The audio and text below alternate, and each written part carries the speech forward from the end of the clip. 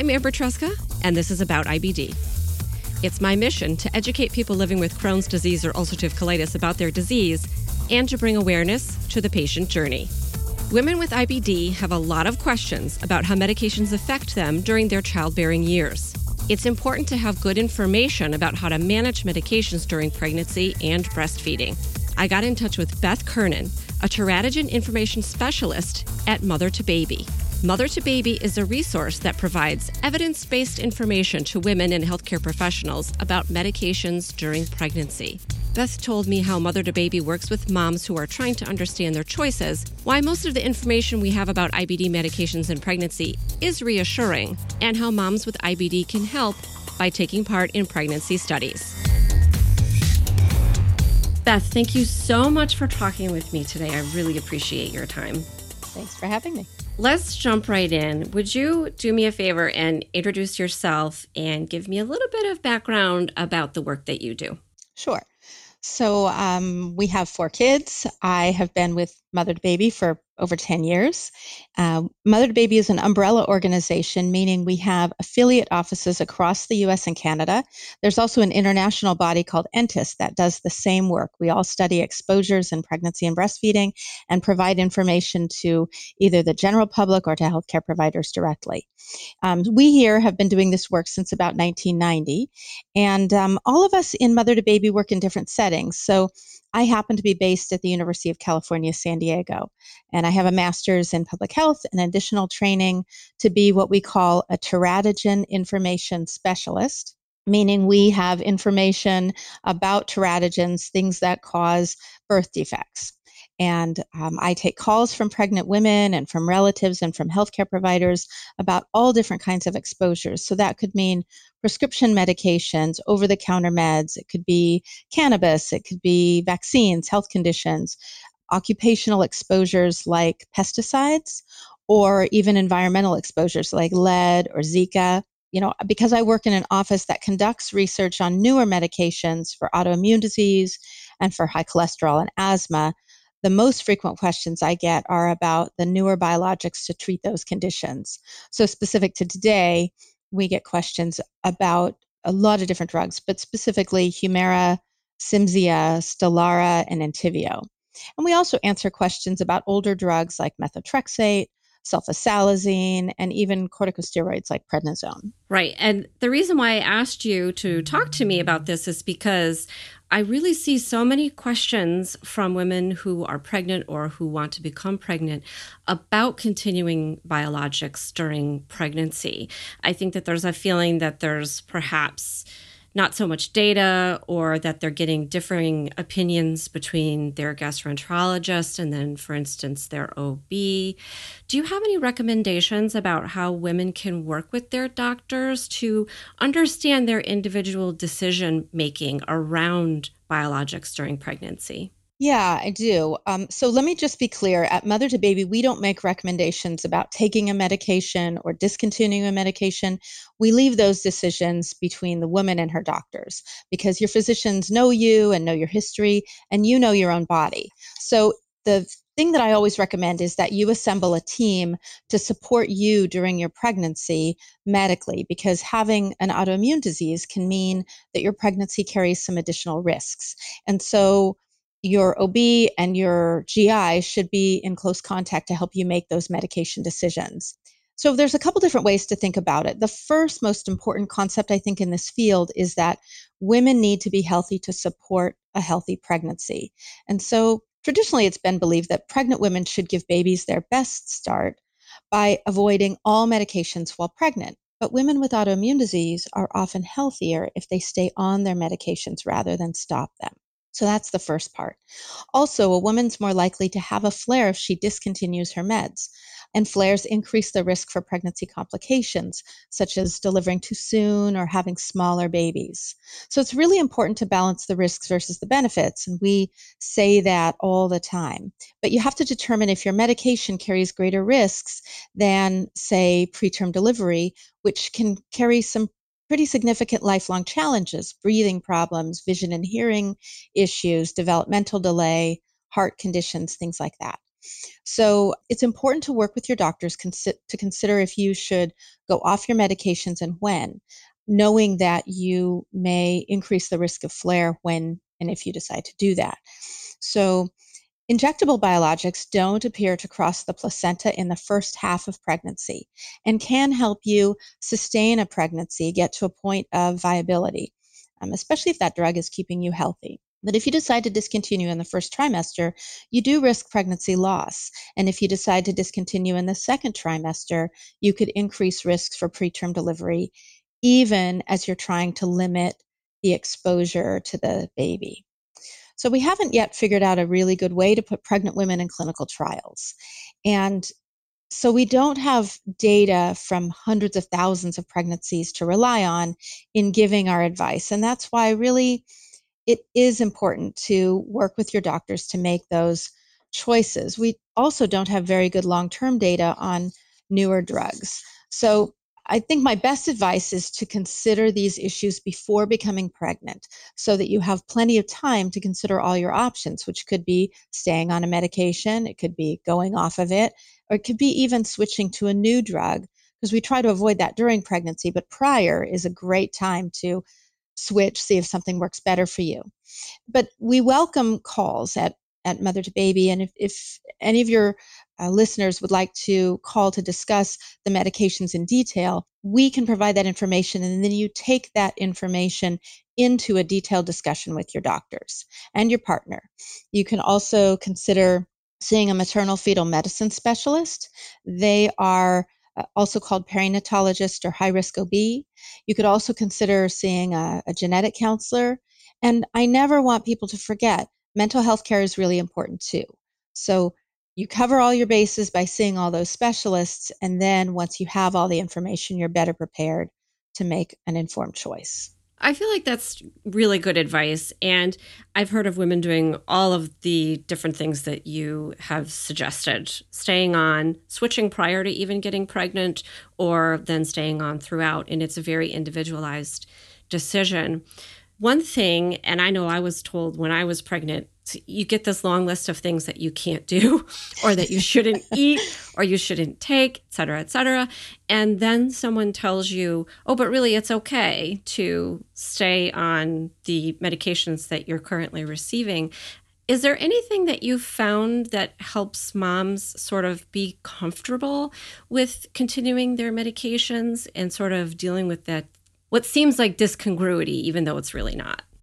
Yeah, I speak with women pretty often who feel guilty for taking their medications because they feel they're being selfish. And what I'll say that I don't say very often is that being a mom, I understand that. But I think it's also important to take a step back and think about how important it is for your pregnancy that you be healthy, and that not everyone fits into a mold of what the general public is going to do to be healthy. And so I would love it if women got past that guilt and instead viewed this as a decision I'm making that's one of the first choices I can make as a mother that's in the best interest of my baby and the development of my baby. I think you have to also consider that, there's a few facts like this. We tell all of our callers that in every pregnancy, there's about a 4% chance for having a baby with a major birth defect. And that's a pretty low number. Out of 100 live births, just 4 of those babies are going to be diagnosed with something that's abnormal. We don't think that risk rises for women with IBD. And then the other thing is that people may not realize, but 9 in 10 women in the general population report taking some type of medication during pregnancy, and 7 of 10 report taking at least one prescription drug. So the idea that women are going through pregnancy not having any exposures, I don't think that I've ever spoken with a woman who has 0 exposures in pregnancy. Thank you so much for relating all of that. I think we don't know that when we get pregnant. These are things like that 4% number. Mm-hmm. I don't think that's something that people are generally told. Right. So that you can, when you start doing your own research, which is a lot of women with IBD do, I think people with IBD are like, you almost get a PhD in it when you live with it because you almost have to. And then women are going to their medical team. And what if you're sort of not on the same page about that decision? Yeah, that can be really challenging. And I've spoken with women who then feel even more caught between a rock and a hard place. So, yeah, physicians make recommendations based on their own experience and their understanding of the research literature. So, I do believe that they are making the best recommendations that they are able to make. But not all physicians have experience with pregnant moms and IBD or a chronic condition like IBD.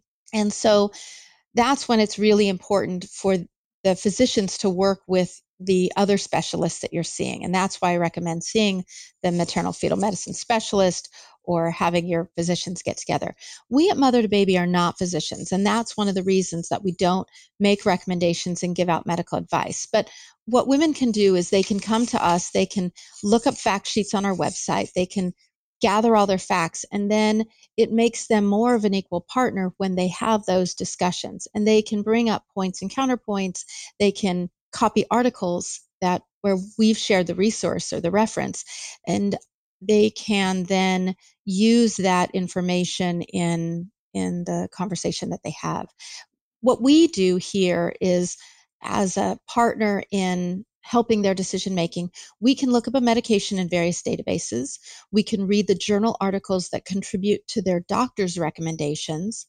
We can address potential misunderstandings on either side, the caller or her physicians. And then we can even give them some questions to suggest they ask their doctors.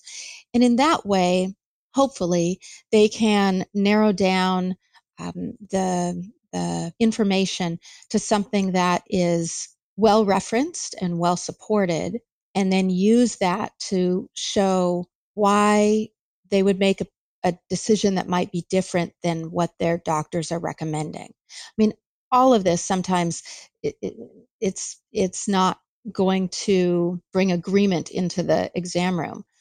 And so sometimes you will need to change doctors, and that's ideally best before you get pregnant. But we also take calls from healthcare providers, and so we are happy to speak with your physicians. And if you want to share that we exist and that we can be a reference for them as well, then we would welcome that. We exhibit at medical conferences, and we try to get the word out about Mother to Baby. We're trying to be a resource for information for patients and healthcare providers. I love that idea. I actually never thought of that. I am constantly referring women to Mother to Baby when they have questions about their medications, IBD medications or otherwise.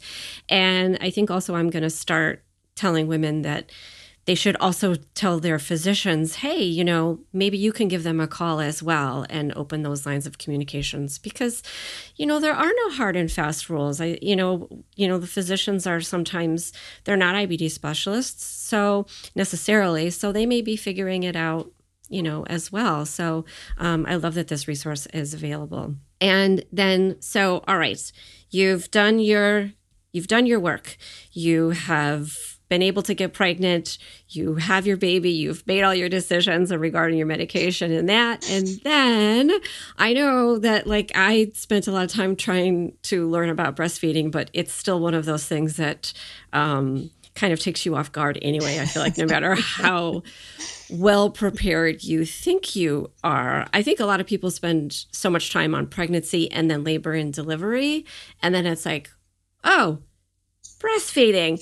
And so then you've got more questions about medications and breastfeeding. So is there anything that we can sort of tell women generally, women with IBD, about medications and breastfeeding? And I believe that Mother to Baby also has those resources available. We do. We speak with women about exposures in breastfeeding all the time. And you're right. You get to the end of your pregnancy. Hopefully you've delivered a term baby, healthy baby. Hopefully you're feeling good. Your symptoms have remained pretty much in remission during the pregnancy. That's certainly the best start for the baby. Your best source for information about lactation is often found at the hospital where you deliver it. The lactation consultants are the best source for information about diet and nutrition and the mechanics of breastfeeding, but we can be a helpful resource for women who are breastfeeding or who are pregnant and looking ahead to breastfeeding. And we can help talk about their medications and how those might interact or be a concern in lactation. So there's a few things that are important to consider when we talk about breastfeeding. First, we want to know, how old is the baby? Is the baby healthy? And how much medication actually gets into the milk? Will it be a problem for the baby? Will it cause respiratory problems? Will it cause too much sleepiness? But we also want to consider the benefits of breastfeeding. There are tremendous benefits, not only for the baby, but for the mother. And we're finding out more and more about that, even long-term benefits for a woman who breastfeeds. So in pregnancy, there's very limited data about medications because, again, we don't put pregnant women in clinical trials. We also have limited data about medications while nursing.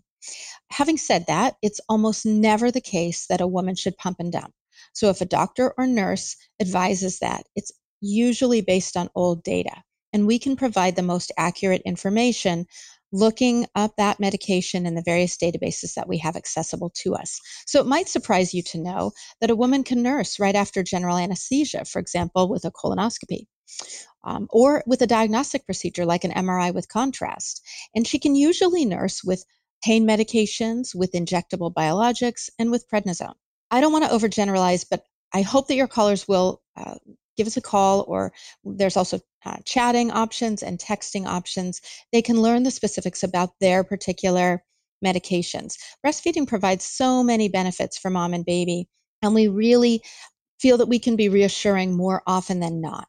We can also address questions about how a drug might affect milk supply and potential adverse infant reactions to look for.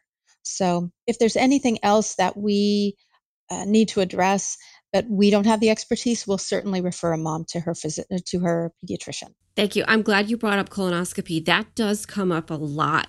And with the pump and dump, I think sometimes women are advised to do a pump and dump after a colonoscopy.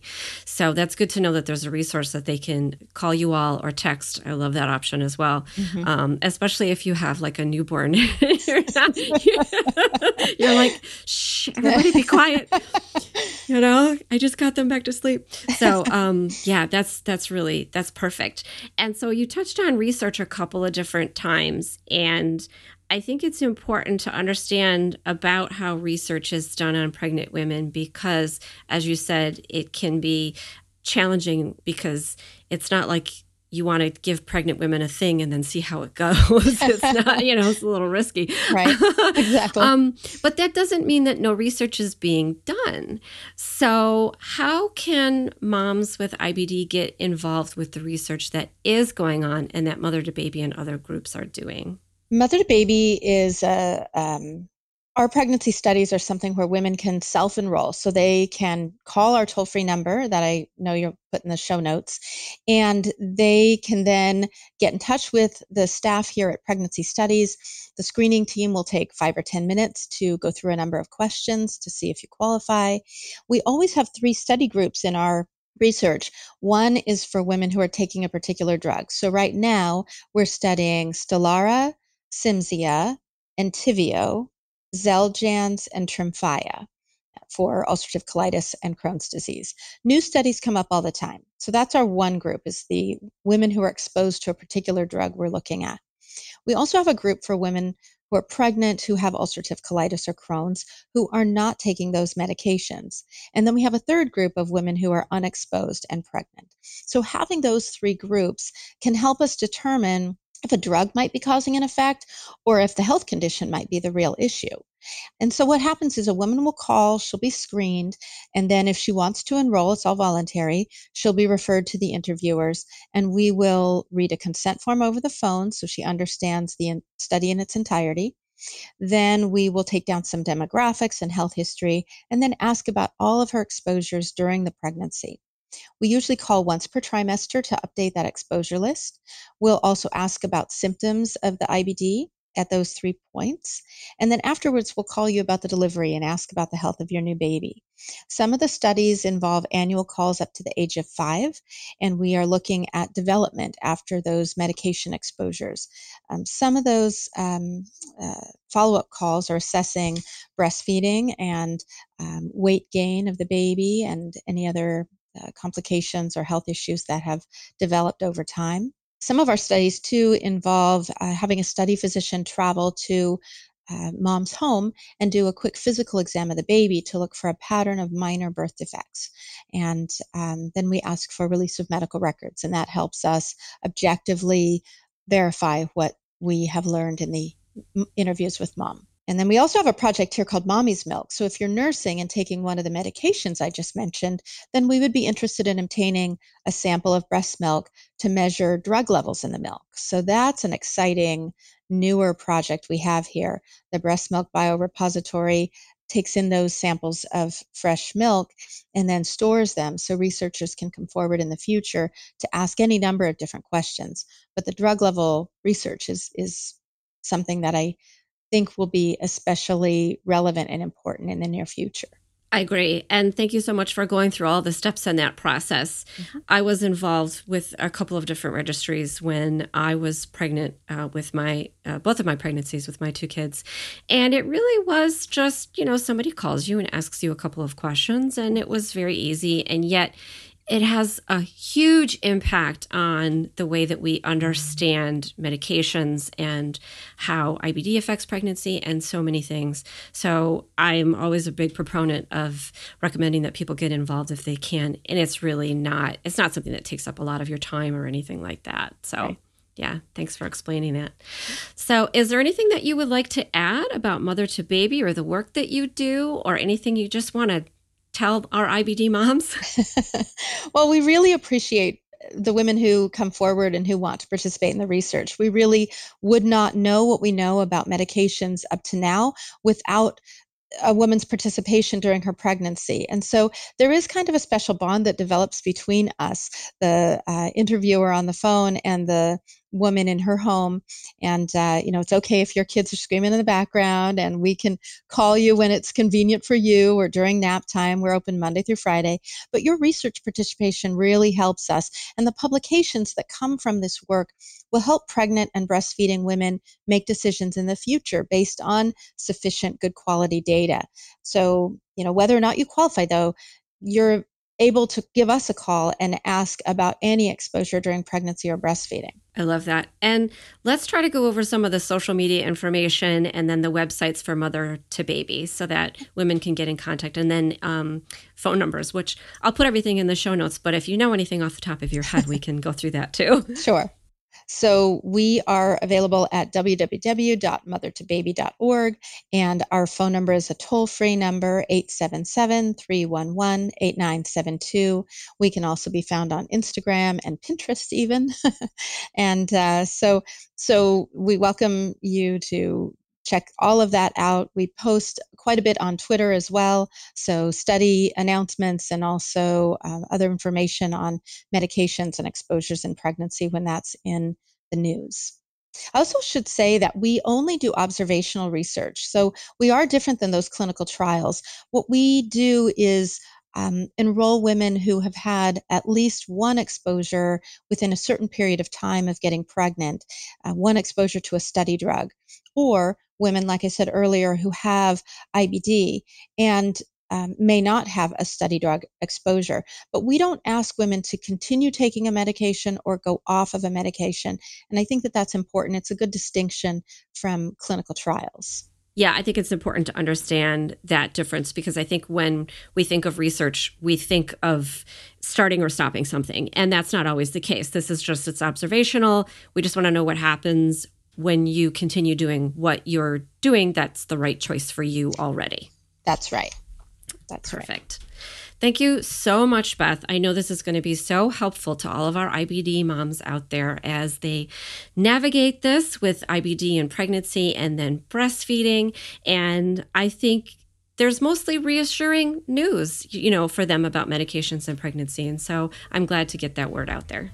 Yeah, I really agree with you. I think it's mostly reassuring news at this point. We do need many, many more thousands of pregnancies to be able to say that with a lot of confidence. But I think at this point we can be pretty reassuring, and it seems that gastroenterologists feel the same way.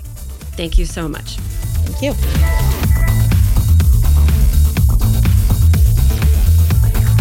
Hey, super listener. Special thanks to Beth Kernan for taking time out of her busy schedule to talk to me about all the great work she does to help moms with IBD. If you have any questions about medications during pregnancy, see the show notes for all the information to get in touch with Mother to Baby. You can reach them by phone, by email, by text, and if you go on their website, by chat. Don't forget, Mother to Baby has the latest research data about IBD medications and is also available to your healthcare team to answer their questions about medication during pregnancy and breastfeeding. Here are some key points to remember about our discussion. For women with IBD, preparing for pregnancy is key to having a healthy pregnancy and baby. Talk to your healthcare team to make decisions about medications before getting pregnant. It's important to weigh the benefits and the risks of any medication, while keeping in mind that women who stop their IBD medications before or during pregnancy may have a risk of a flare-up during the pregnancy. Thinking about breastfeeding is also part of the conversation, and the lactation consultants at the hospital and the pediatrician can help with questions about medication. For the most part, the data we have on IBD medications during pregnancy and nursing is reassuring. Moms can get in touch with Mother to Baby to speak to a specialist who can help them while doing their research. I love bringing you this content, and you can support me in return by sharing it with others and by leaving a review of my show in your favorite podcast app. Here's a taste of what's coming up on the next About IBD. Bring it up to your doctor. Your doctor can help you in many ways, and if they can't, figure out who can. You're not in this disease alone. We are, we're a partner in that. There's so many things we can do besides prescribing a medication. We can help you at many, many levels. You just need to bring it up to our attention. Thanks for listening. And remember, until next time, I want you to know more about IBD.